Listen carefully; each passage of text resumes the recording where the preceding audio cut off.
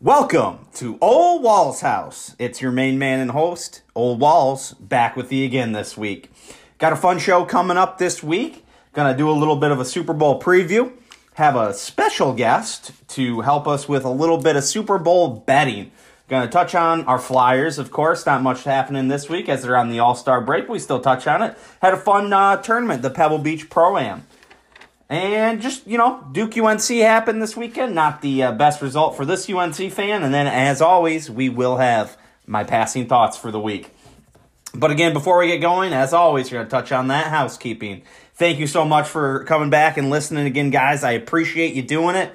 It's been, like I said, I'm going to continue to say it. This has been fun. I hope you guys are having fun listening with me. If you could just please rate, review, comment, subscribe, share, whatever you can do to get the word out there. I very much appreciate it. And again, thank you so much. On the t-shirt front, got the t-shirts all ready to go. It looks like they'll be $18. That will be the cost and the shipping. Not making any money on this. Just want to get some t-shirts and get them out to you guys if you're interested. Would love it if you do. If you don't, no hard feelings. Just keep listening, hopefully. So let's get into it. So let's get started.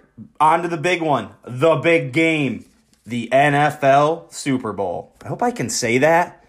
Not really sure, but we're going to say it anyway. The Super Bowl. We have the Cincinnati Bengals going to the home of the LA Rams. The Rams will be the second consecutive team to host the Super Bowl in their own building. So we open this game up. The line now is Rams minus 4.5 and the over-under at 48.5. Just quickly, I'll touch on this more in our betting segment, but I do like the Rams to win and cover, and I like the under. So I was taking a look at kind of the stats from these teams from this this postseason. And what I noted, I wrote down the ones that jumped out to me. If you compare their offenses, the Rams have been averaging 409 yards per game, 28 points per game, and have been converting on 50% of their third downs, 21 of 42 in this playoffs. The Bengals, 368 yards per game, 24 points per game, and converting on 48.78% of their third downs. That's 20 of 41. So third down's pretty similar, scoring close to the same amount of points, but the Rams are definitely picking up more yards, picking up just about 50 more yards.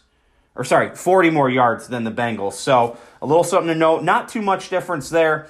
Where you start to see some kind of glaring differences is the Rams are allowing 286 yards, while the Bengals are allowing 395 yards a game. So that's pretty big. Rams under 300. Bengals almost allowing 400. Bengals, though, playing kind of that bend, don't break defense, giving up just 19.7 points a game. The Rams 18.3, and this is the one that really jumped out to me, though. The Bengals are allowing third down conversions 39.47% of the time, 15 of 38. The Rams have only allowed 6 third down conversions this postseason. They've allowed 6 of 32. That's just 18.75%. So definitely something to keep an eye on.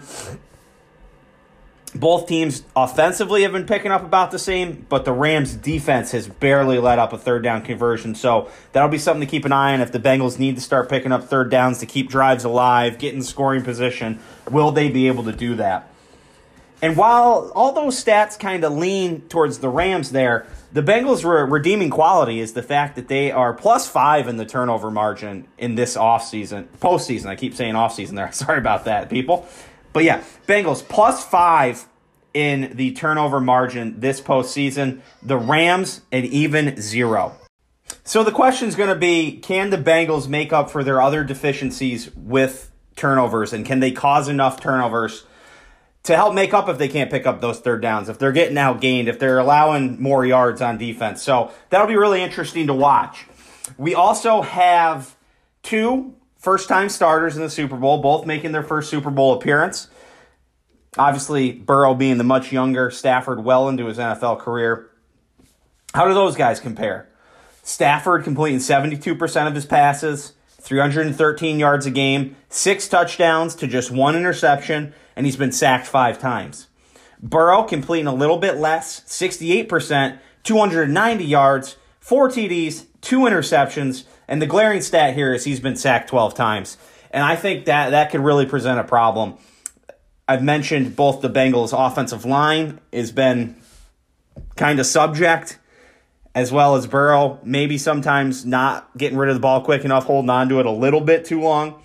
They're going to be put to the test. You got Aaron Donald and Von Miller on the other side of that ball, and the rest of the Rams' front 7 is pretty good too. So I would imagine they get into the backfield, they disrupt Burrow. They're gonna cause some problems. And can Joe Burrow hang on, get move out of the pocket, move up in the pocket, find ways to check it down, find a second receiver, have enough time, and then get rid of the ball if he can't get a completion, because he can't be getting sacked 9 times like he was a couple weeks ago. So something to watch there. As I've kind of pointed out, most of the stats here lean towards the side of the Rams. And as I mentioned, I'm on the Rams side. I would love to see the Bengals do it. I think it'd be a cool story. I'd love to see Joe Burrow get that win. But everything is telling me the Rams to win, the Rams to cover. They're playing at home. It just seems like this is going to be the Rams' year to win the Super Bowl. But that's why they play the games. If it was all on paper, the Bengals would have been kicked out a long time ago. So you play the game for a reason, and I'm looking forward to this game. And we'll have to see how everything goes down when the ball's in the air. But again, I like the Rams to win, I like the Rams to cover, and I like the under. And we'll get more into all the bettings and prop bets and everything else coming up next. Okay, on to our Super Bowl betting portion of the show. And we welcome in ourselves a special guest here today, a man known simply by one name, and that name is Daddy. Daddy, welcome to the show, buddy. How you doing today? Doing well. Thanks for having me, Walls. All right. I appreciate you coming on. And we're going to get right into it. We're going to jump right into the Super Bowl. We're going to first start with the line and the over-under. You being a known degenerate is why I wanted to bring you on today. So let's start there. What do you like? We got Rams -4.5 and an over-under of 48.5 at my last check. What do you like there? Yeah, so I'm going to hit this one from both sides, like you said. With the total, I'm taking the Rams minus the 4.5. I like what they're doing on both sides of the ball. I think defensively, they're just going to be too much for Joe Burrow. Not that Burrow's going to play a bad game. I just think the Rams' defensive line will be able to get to them enough to kind of slow them down on offense. So I like the Rams -4.5. I agree with you there. I said a little bit ago that I do, too, like the Rams at -4.5. A lot of the stats point that the Rams are just playing better football outside of a couple of metrics. So I'm going to roll with you. I like Rams -4.5. What do you like for the over-under? 48.5 is what I'm seeing it at now. That has come down a little bit from the opening line already. Yeah, I'm on the under at 48.5. If it goes any lower than that, maybe you go to the over at 47.5. But I'm on under 48.5. I like what both defenses do. Like I said, I think Donald, Von Miller, Leonard Floyd, those guys get to Burrow to slow down that Bengals offense. And then on the other side of the ball, I think the Bengals can do a good job of slowing down the Rams enough to kind of keep them in the game. We're in another agreement here. My reasoning is I don't think the Bengals put up more than 13 or so points. Then you'd have to get the Rams really scoring. They'd have to score 36 or more points to hit that over. I think the Bengals defense, like you said, they've given up some yards, but they do have a +5 turnover margin, as again I mentioned earlier in the show. And the Rams, like you said, that front line with Von Miller and Aaron Donald especially, they're going to get into the backfield. I think the Bengals offensive line has been subject at best this playoff. So again, we're in agreement. I don't like that we're in agreement so much. So why don't we get into some prop bets and get into the craziness here and see what we like there. And I'll just kind of let you rip, and you can either rip them all out or you can kind of break them down one by one, and we'll kind of go with that as we go. All right. Yeah, we got a full list of props. We'll start with the fun ones. Obviously, we'll go with the coin toss. We have to bet that. I'm taking tails for the coin toss. Obviously, tails never fails, but it's been heads 3 out of the last 4 years. Kind of feel like tails is due. Tails is due is one of my favorite reasonings to bet anything. So while I do like heads, because I always bet heads. You're probably going to be the correct person in this little showdown. So he likes tails. The next one I have is the national anthem. That's been a hot one the last few years. This year, the over-under I've been reading on is 1 minute and 35 seconds. Mickey Guyton will be singing the national anthem this year.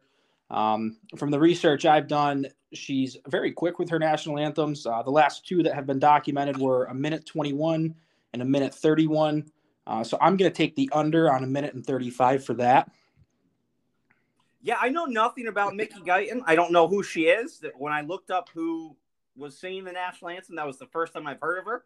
I have found out that I'm very out of the loop on the pop culture things nowadays. So your stats seem to back up that the under is the correct play here. But you never know.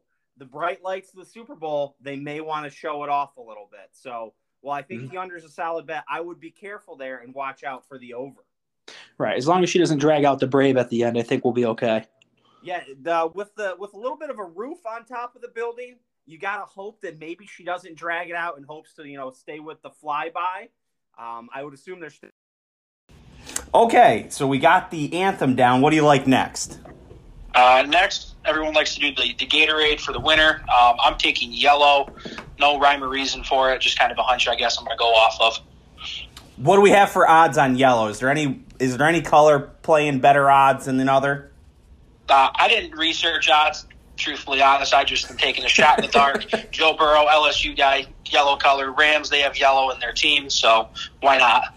I like the tying it into the colors. I think blue is probably the best bet. I think blue is probably the favorite Gatorade color. But look out for the original orange. I feel like you see that quite a bit, too.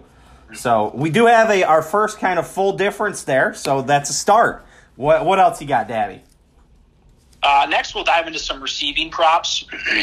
First one I'm taking is Joe Mixon over 25.5 receiving yards. Then I'll go with two more here. Samaje Perine over 13.5 receiving yards, and Perine over 1.5 catches. Reason I'm taking these is, like I said earlier, I think the Rams' defensive line will be able to kind of chew through the Bengals' offensive line, which tells me it's going to lead to a lot of dump-offs from Burrow. Perine in the AFC Championship game against the Chiefs, 3 catches for 43 yards. So I could see him easily hitting that 1.5 and going over that, and same with the receiving yards for both of those running backs. I like Perine. I don't think we'll see them both hit the over.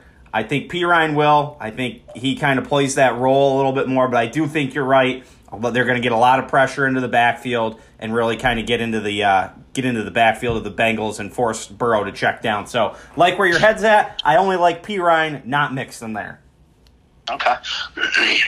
Next on the list is Odell Beckham Jr., OBJ. I have him over 63.5 receiving yards. I've rode with him every week in the playoffs for a receiving yard prop. He's hit them all.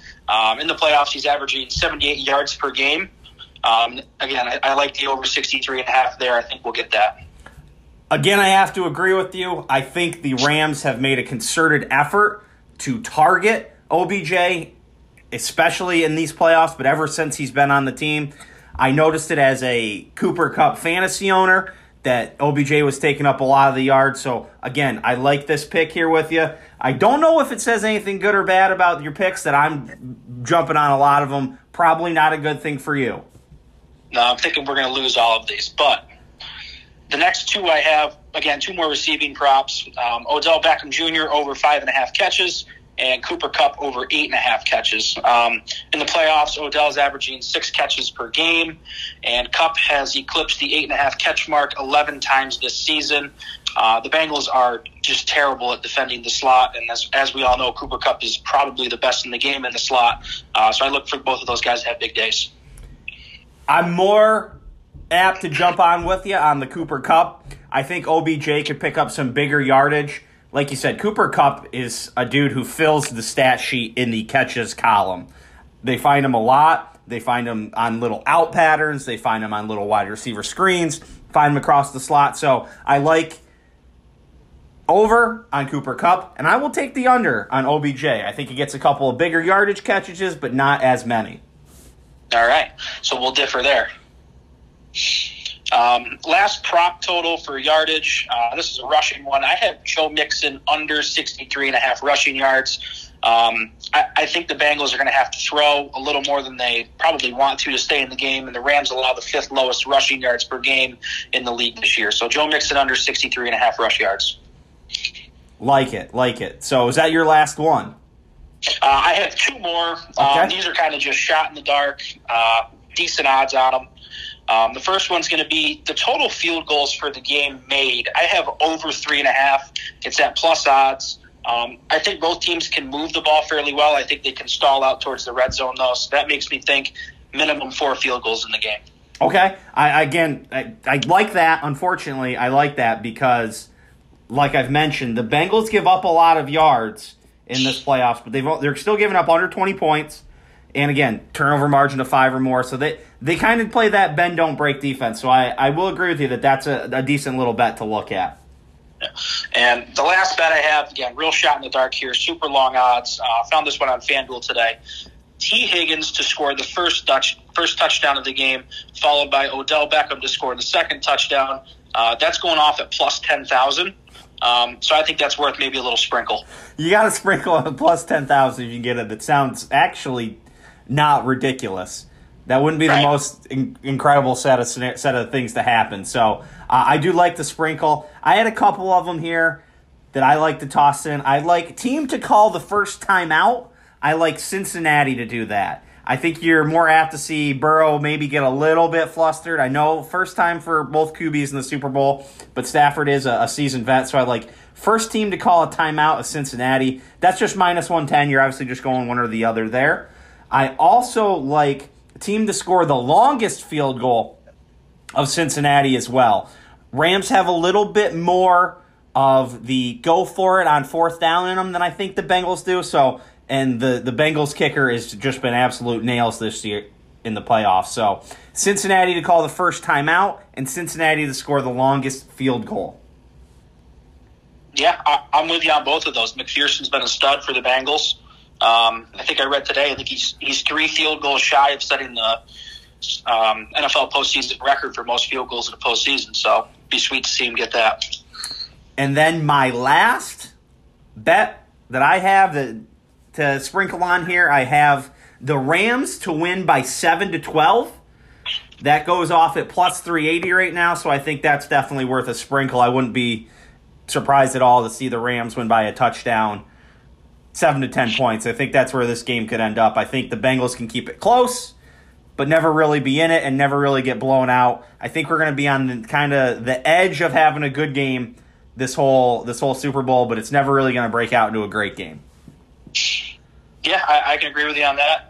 Like I said, I think the Rams win it by a touchdown. I don't think it's ever drastically, close throughout the game, but I like the Rams by 7. Perfect. We agree way too much. So like you said, we are going to get smoked, people. Fade the picks. Daddy, before we let you go, anything else? Any other action you got going on? Anything college hoops or the NBA or anything else leading this week? Or are you saving it all up for the Super Bowl on Sunday? No, we're going to take it easy this week, save it all for Sunday. Love it. You gotta go where the money is, and this week the money is on the Super Bowl. Daddy, thank you so much for coming on. Hopefully we'll have you back on again soon. All right, thanks, Wallace. Have a good one. Take it easy, brother. So now that we've wrapped up the Super Bowl talk, let's move off the gridiron and out to the golf course. We had the AT&T Pebble Beach Pro-Am this week. This is an interesting golf tournament. They play the golf tournament over 3 different courses. Obviously, it's a Pro-Am, so there's a large amateur contingent. It makes for some slow rounds. And it makes the viewing on Thursday, Friday, Saturday kind of choppy because you got people playing all different golf courses. They're really highlighting a lot of the celebrities and amateurs playing with them, and you get a wide range of them. So it's kind of cool to see who plays, but it's not really my viewing preference for all that. So I watched a little bit on Thursday, Friday, Saturday, not a whole lot. Tuned in for a majority, pretty much all the Sunday broadcast on CBS. Didn't catch anything before that. I think they're on their 5th hole when it started. So it was a fun tournament.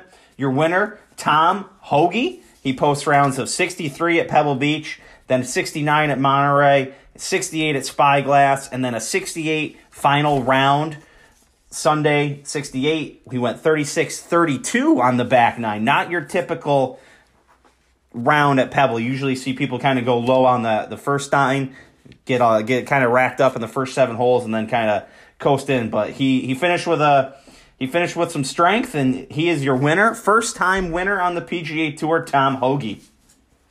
The golden child, Jordan Spieth, finished second. He was going for some history of his own here in this tournament. After the second round, he was 11 back after 36 holes.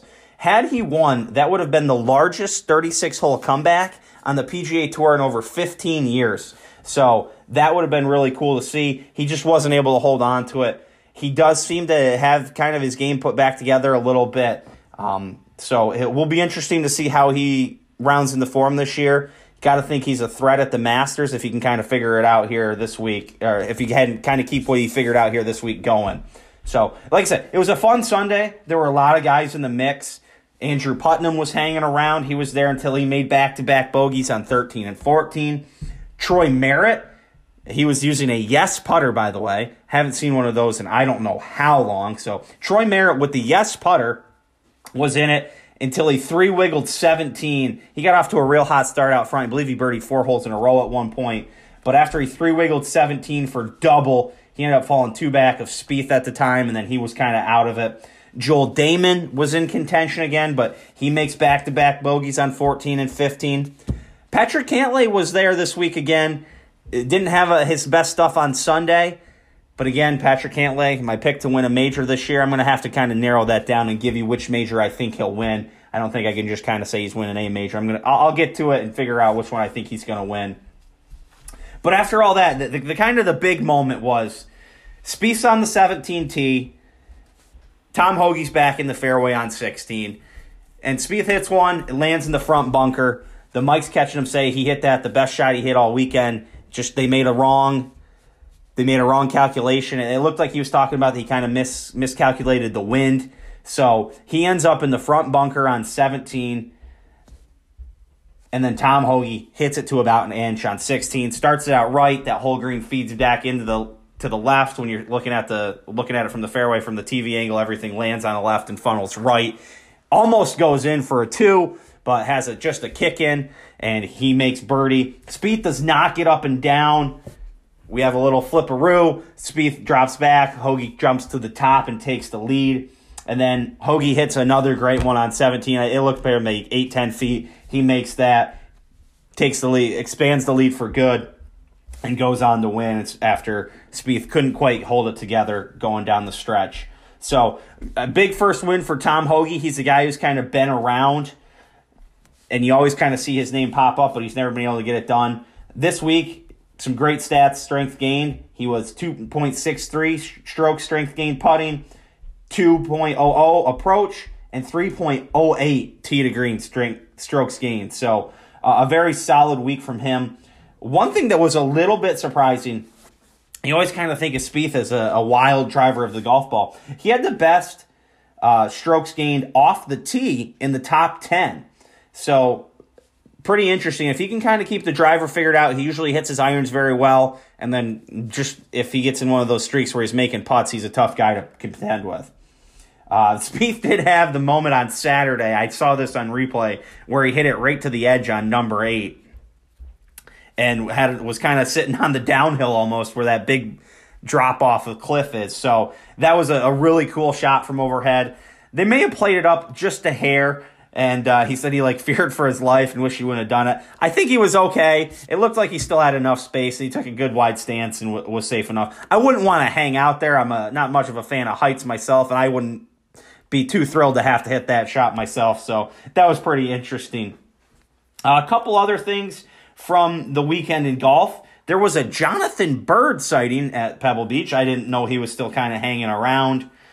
As I mentioned, a lot of celebrities and amateurs play. Saw the pound-for-pound king, Canelo Alvarez, out there. Actually has a pretty good move on the golf course, so very fluid. So kind of like that right uppercut he likes to land. Also at Pebble, Colt Knost is an on-course reporter for CBS, and I think he's the best on-course reporter in the game of golf that we have today. Former player, good relationship with the current players, knows what he's talking about, funny, relates well to the viewer. More Colt Knost, in my opinion, is going to be a good thing. So Colt Knost, best reporter in the game. Also this week, they had the Saudi Open or whatever that thing's called. I didn't really follow it much, not for any particular reason, but I just didn't happen to follow it. But Harold Varner made a 93-foot eagle putt on the 18th to win by 1. Needed a 2-putt from there, and I think somebody said the 2-putt percentage from there was like 6 or 7 out of 10 for a PGA Tour pro, and he just said, fuck it, we're just going to make it and head on home. Great celebration. So Harold Varner, the winner down at the Saudi Open, and Tom Hoge, the winner at the Pebble Beach Pro-Am. Back again this week, we got my man MJ, so let's head on over to 60 Seconds with MJ.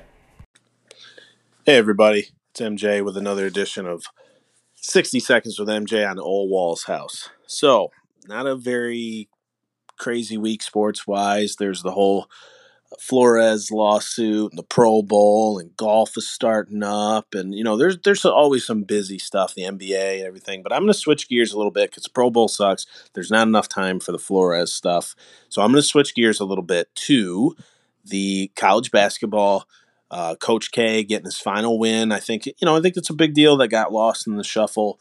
Legendary coach kind of going out on top against a rival, which I'm a North Carolina fan, so I'm kind of glad to see him go, but that's besides the point. The other thing, betting, I mentioned it last week. I'm on a kind of a hot streak.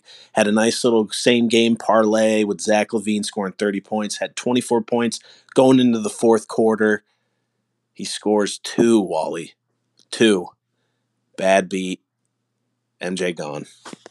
So yeah, let's piggyback off what MJ said there. He had a brutal beat. He sent me a text message of the parlay he lost there. Just absolutely brutal. But the first thing he touched on was the Duke UNC game this weekend on Saturday. I did tune into that. Like he said, last game for Coach K at North Carolina in the Dean Smith Center. The Carolina faithful gave Coach K a warm welcome, I guess you could say. Rained some booze down on him as he entered the building for the last time in his coaching career. Other than that, not too much went wrong for Duke and Coach K. They got out to an early lead, a big one too, and just kind of put their foot on the gas pedal and just kind of went away with it. They got out, they were making shots. While they were making shots, UNC wasn't making shots. UNC was getting looks and just couldn't knock them down. And while Duke got those looks, they made about everything. I think in the first 10 minutes or so, they were shooting like 77% from the field, I believe I saw. So Duke just hammers North Carolina. Not much to be said here other than just an absolute drubbing and kind of a disappointing game to watch for a Carolina fan. And Duke looks like they're a solid team. And North Carolina does not. North Carolina doesn't defend it very well, from what I can see. I've only seen them play 3 or 4 games this year, but they don't defend it very well. They turn it over. They're not that great of a shooting team.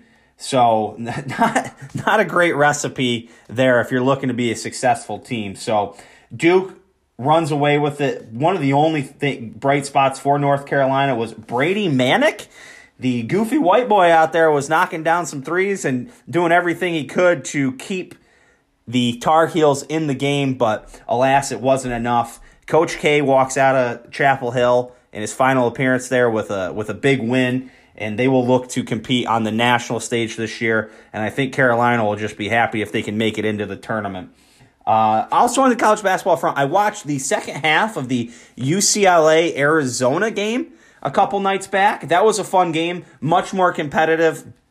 I believe Arizona ended up winning by 10. UCLA had a couple chances to cut it down throughout the second half, but just weren't able to get that one extra stop, that one extra basket they needed. So I believe those two were both ranked in the top 10. I think Arizona was 7, UCLA was 2 or 3, or I might have reversed that, but looked like two very good teams that also look like they can compete for a national title. So Of the games I've seen, I think I've seen 3 national title contenders and then North Carolina. So hopefully there's good things on the horizon for North Carolina with new coach Hubert Davis, but that's yet to be decided, and I guess we'll just have to see where it goes. Now, our Flyers update for the week. Not much going on here, as I mentioned in the opening for the Flyers. It was the All-Star break, so they only played 1 game this week. It was a win, though. It was a win. They have won 2 games in a row now. They won on Tuesday with a 3-1 win over the Winnipeg Jets. Again, 2 wins in a row. We are going for our 3rd win this Wednesday against the Red Wings. We'll actually play the Red Wings again on Saturday. I think we're in the stretch where they've kind of put games back in what was going to be the Olympic break to kind of make up anything that they had missed due to COVID issues. So, Flyers, 2 wins in a row. Chance for 3 in a row on Wednesday at home. And then hopefully a 4th. Let's not get crazy, though. But hopefully a 4th on Saturday in Detroit. Also this week for Flyers fans, Claude Giroux was named the All-Star Game MVP after he led the Metropolitan Division to the win in that little round-robin thing they do. I guess it's a little playoff, so they win both games. Giroux scores 3 goals, 1 in the first game and 2 in the championship. He won a Honda Passport or a Honda Pilot. That's quite an interesting gift for somebody who makes multiple millions of dollars a year. So, hey, if you were looking for a Honda Passport or Pilot, Claude Giroux, you've got one now for being that All-Star Game MVP. So, and it kind of brings us to another thing about Giroux is, are they going to trade him? From what I've read, and again, remember, hockey, moron. Jordan, hockey, moron. So, just remember those things. But from what I've read and been looking at, Giroux still got enough in the tank, and obviously winning the All-Star Game MVP kind of shows that he's going to be sought after at the trade deadline here. And the way the Flyers season has been going, it kind of makes sense that they may be open to moving him. I know he does have a no movement clause. I assume that's just the same thing as a no trade clause. So he has final decision on if and where he gets traded to. So it'll be interesting. You'd have to think if he does agree to something like that, he'd want to go to a contender. But Claude Giroux, your All-Star Game MVP, there'll be lots more questions about him later. Hopefully the Flyers can get on what we call a winning streak. We haven't seen one in a while, but that would be 3 games in a row does equal a winning streak. Let's see if it can happen on Wednesday night. On to the most random segment in the podcast world. It's my passing thoughts for the week. This is just, as usual, anything that goes through my brain throughout the week. And I got to thank a friend of mine for turning me on to the Pro Bowl this weekend. I was just happily enjoying the golf when I was asked if the Pro Bowl was going to be a topic on this week's podcast. Had not planned for it to be, and God, I think we'd be better off if it wasn't, but here we go. Holy shit, the Pro Bowl sucks. I turned it on. I think there were 5 or 6 minutes left in the game, and I was flipping back and forth between the golf, but good Lord, it's time to do something with the Pro Bowl. I mean, they're not even tackling each other remotely. They're just, kind of touching each other. I mean, I saw George Kittle one time. He was about to get touched and jumped up and kind of flew into him. They kind of tapped him, and he was down. Mac Jones, late in the game, kind of skirted what would have been a tackle, and obviously they aren't going to hit a quarterback, but I don't even know if they touched him, and they called that down. He ended up sprinting it out for the touch, in his mind, what must have been the touchdown. And that was kind of fun. He did a little dance in the end zone, but good Lord. And I know there's difficulties with having an all-star game in a football season or at the end of the season. Nobody's going to want to go out there and risk getting hurt too much, but I don't know, man. Maybe it's just time to do away with the Pro Bowl. I mean, maybe the players still like it, and I think people still tune into it, and it's still bet more than a high-level college basketball game out in Vegas. So who knows? But I just thought watching, I was like, holy shit, it's just time to do away with this. This just looks terrible. So I thank my good friend Dakota Roof for turning me on to that game and having that seared in my eyeballs. Also yesterday I was watching some downhill skiing, the giant slalom at the Olympics, and no fucking thank you to that. Those people are going fast down that hill. And I watched the one lady from America. Shoot, it's left my mind here. I think she was supposed to be good for us. She wiped out, and that just looks brutal. I mean, A, it's cold out. You don't need to be outside when it's cold. And B, those wipeouts look horrendous. So just not my cup of tea. I guess the only thing else to say about the Olympics is, man, it kind of feels dirty watching Olympics when they're in China. But I guess the problem is that not a lot of other places in the world are kind of wanting the Olympics other than, kind of up-and-coming countries that maybe have a questionable, record of human rights. And, hey, nobody's perfect, not trying to act like that, but, man, China feels a little dicey. But, again, it's tough to get cities to want the Olympics. I've been reading a little bit of articles and stuff about it. I believe the last Olympics to seek a profit, and this may be the only Olympics now that I'm kind of thinking about how I read it, was Los Angeles in 1984. And other than that, all these other cities, they lose, millions, sometimes billions of dollars to host the Olympics. The 1976 Olympics in Montreal, it took 30 years to pay off that. They kind of told the people of the city that it was going to be, somewhere in the range of $200 million and ended up being $1 billion that it cost them. So it's tough to get places to want to do these Olympic events because it's going to be such a hindrance on the population going forward. So, like I said, LA was the last one to make money doing it, and I read that they were the only bidder at the time, so their approach was that they weren't going to build a bunch of new Olympic facilities. They kind of went with what they had available in their current infrastructure. And, with a lot of colleges, they've got the Rose Bowl, they've got the Coliseum.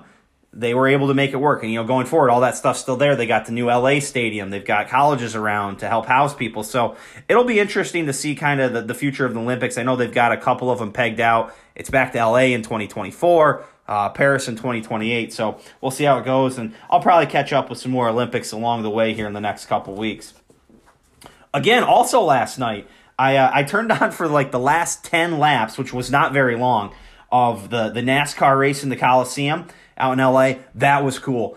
They set up a quarter-mile track in the Coliseum, and in comparison, one of the smallest tracks, and I think it might be the smallest track that NASCAR goes to regularly, is at Martinsville. That's 0.53 miles, and their largest track is Talladega at 2.66 miles. So that quarter-mile track is half the size of the smallest track that they use in a normal setting. So it was really cool. Tight turns, not a lot of cars out there. The guys in first were catching the tail end of the race. So, like I said, I watched like the last 10 laps, I think, and it didn't take long because they were kind of whipping around that track pretty quick. But I thought it was really cool looking, and I'd be way more into NASCAR, I think, if they did more kind of short track racing where there's a lot more, bumping and grinding and stuff like that. And now we want to talk about me being an idiot in hockey. I'm really an idiot when it comes to NASCAR, but I do normally tune into Daytona. I watch the first couple laps and then like the last 10 laps of that too. So that's in a couple weeks. So you'll probably get one more NASCAR update from me this year, and then might be few and far between. Also, on my food tour of the world, Popeye's chicken is awesome. That is a great chicken sandwich. And, if you're going to compare it to, you're comparing it to Chick-fil-A, right? I think the actual chicken at Popeyes is better. It feels like you're eating like a real chicken breast that's been breaded and deep fried, whereas you almost wonder at, and I'm not trying to knock Chick-fil-A. Chick-fil-A is awesome too. And the Chick-fil-A sauce is a whole different level to it too. But I don't know, the chicken just feels better at Popeyes. I think if I had to choose, I would choose the Popeyes chicken sandwich over the Chick-fil-A. But, man, that's a tough choice. The Chick-fil-A sauce is so good. But either way, Popeyes chicken, it's in the mix. If you discount it, I got serious questions about you guys. A little follow-up from last week. I talked about how all the L.A. mayors and the governor of California and the San Francisco mayor, Magic Johnson, were all in a booth at the NFC Conference Championship game, maskless. Well, somebody interviewed Eric Garcetti, the mayor of LA, and asked him about it. And this isn't verbatim. This is just kind of a, not a quote for sure. But he said that it's okay. He just takes off his mask and then holds his breath so there's no risk. Who the fuck do these guys think they are? Do they think the people they're talking to are stupid? Or do they just not care? Because they know that, 40% of the people, and in Eric Garcetti's case, he lives in LA, so much more than 40%. They're just going to vote for him just because they're on their side. Like, the Democrats vote for the Democrats, the Republicans vote for the Republicans. But he holds his breath? Come on. What idiot said, here's what you're going to say when they ask you about it? Say you hold your breath. Like, that sounds like it's a TV show and someone gets laughed out of the room when they say that. I mean, good Lord. Just idiots. Also, on the mask front, Stacey Abrams, I believe she was a candidate for the governor of Georgia a few years back and lost and is somehow still relevant, but she was doing an event where she was reading to kids. Well, she didn't need to wear a mask, but all the kids did, and she got to wear the mask so she could read the book or something, and then pose for a picture, maskless, while all the kids are wearing a mask. So that's what these people who are part of the COVID regime thinking, all your kids, they have to wear masks, but they don't. So, all right, I'll get off my mask moment here.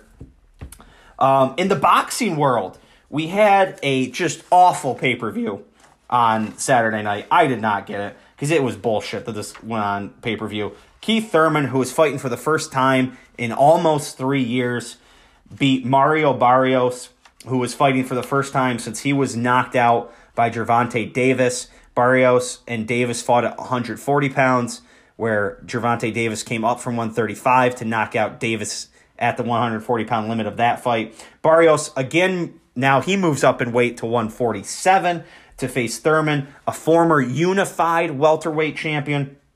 And from what I've read, Thurman pretty much had his way with him throughout the fight, beat him up and bloodied him pretty good. So if Thurman can get himself a good opponent, I'll be interested. But asking people to pay $75 for someone who hadn't fought in 30 months and Mario Barrios was just horrendous. And you wonder why people give boxing a bad name.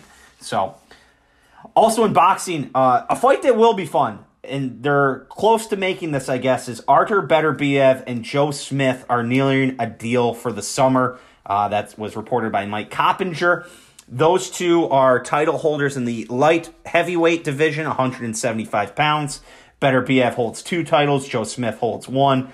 Both of those guys have heavy hands. Knockout of a lot of opponents. Beterbiev has knocked out every opponent he's faced. That would be a fun fight to get made, and judging by kind of their caliber, that would probably go on ESPN or ESPN Plus. So that would be a fun fight to get made, and it would be on affordable TV, and would be a fan-friendly fight. I hope that happens. The Washington football team has a new name, and they are the Washington Commanders. I don't know what's worse, the Washington Commanders or the Cleveland Guardians. Both of them are terrible. Just terrible. I like this. I saw a friend of mine comment this, so I'm going to steal this from him. He said that the Washington team should have went and been known as the Sentinels, similar to the movie The Replacements with Keanu Reeves and Gene Hackman. I love it. I love that movie. They should have gone with the Washington Sentinels. That would have been awesome. And the Commanders suck, so anything would have been better. This week, I those of you on the East Coast got hit with a big storm, and it kind of slid through the Midwest first. I got caught in the middle of that. I was driving back from Ohio for work and was stranded and eventually had to get the last hotel room in Kankakee, Illinois, where I then had to wait 2 hours and 15 minutes for a hamburger from the hotel restaurant. So that was fun. What else do we got? Some other NFL stuff. Kyler Murray has deleted everything on his Instagram, so whatever that means. I don't know if he's pissed at the Cardinals and wants out. He's coming up for a contract extension next year, I believe, so very interesting there. Alvin Kamara allegedly has gotten himself into trouble. I don't know if it was a battery or hit and run. I didn't see the exacts, but it's no good, whatever it is, so we'll see where that goes. And the Texans, apparently their top 2 coaching candidates are Brian Flores, who is suing the NFL. I'm not getting into that. There's way too much in that. We'll follow up on that when they kind of come to some sort of resolution. And Josh McCown, who's never coached an NFL game in his life. So 2 top candidates there. Guy suing the NFL and Josh McCown, who's never coached a game in his life. So I don't see where those could go wrong at all. And then kind of one of the last things that popped up this week was apparently the Saudi Golf League is making offers to a lot of pros to come play on their thing. They've been investing in the Asian Tour, and Greg Norman's involved. Phil's talking about it like he kind of wants to do it, but kind of doesn't, and is bitching about the PGA Tour. but they've allegedly offered tens of $millions to guys like Ian Poulter and Henrik Stenson, but have apparently offered $135 million to Bryson DeChambeau to kind of become the face of the tour. So we'll see what kind of comes from that. That is a lot of money.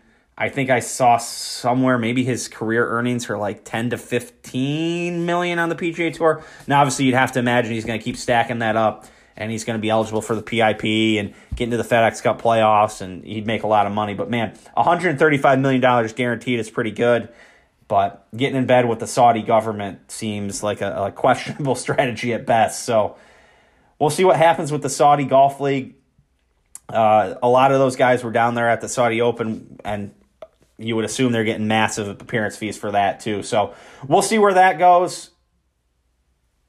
I just don't know what to think of it. I mean, $135 million, Jesus, that's a ton of money. But again, the Saudi government, who have, their own human rights questions on their record too. So that's all we got for Passing Thoughts this week. All right, everybody, closing time. Thank you again. Thank you guys so much for listening. I really appreciate it. As I mentioned, please share. If you think it's a fun time to listen to this, please share it with your friends and family and whoever else may listen. Last chance for shirts. I'm going to get that order completely finished here this week. If you want one, $18. That covers the cost of the shirt and the cost to ship it. I'm not making any money off this at this time. Just want to get some shirts. And if you guys are interested in sporting some Old Walls House gear, I really appreciate it. So we'll be back next week. We got Super Bowl reaction. It's actually the Phoenix Open next week. I said that last week at the end of the show and was wrong. So actually the Phoenix Open next week that'll lead into the Super Bowl. So should be another fun show next week. We'll look forward to seeing you guys again. Again, thank you so much. I'm having a blast. I hope you're doing it too. Thanks for coming along the ride with me. This has been Old Walls House. Peace.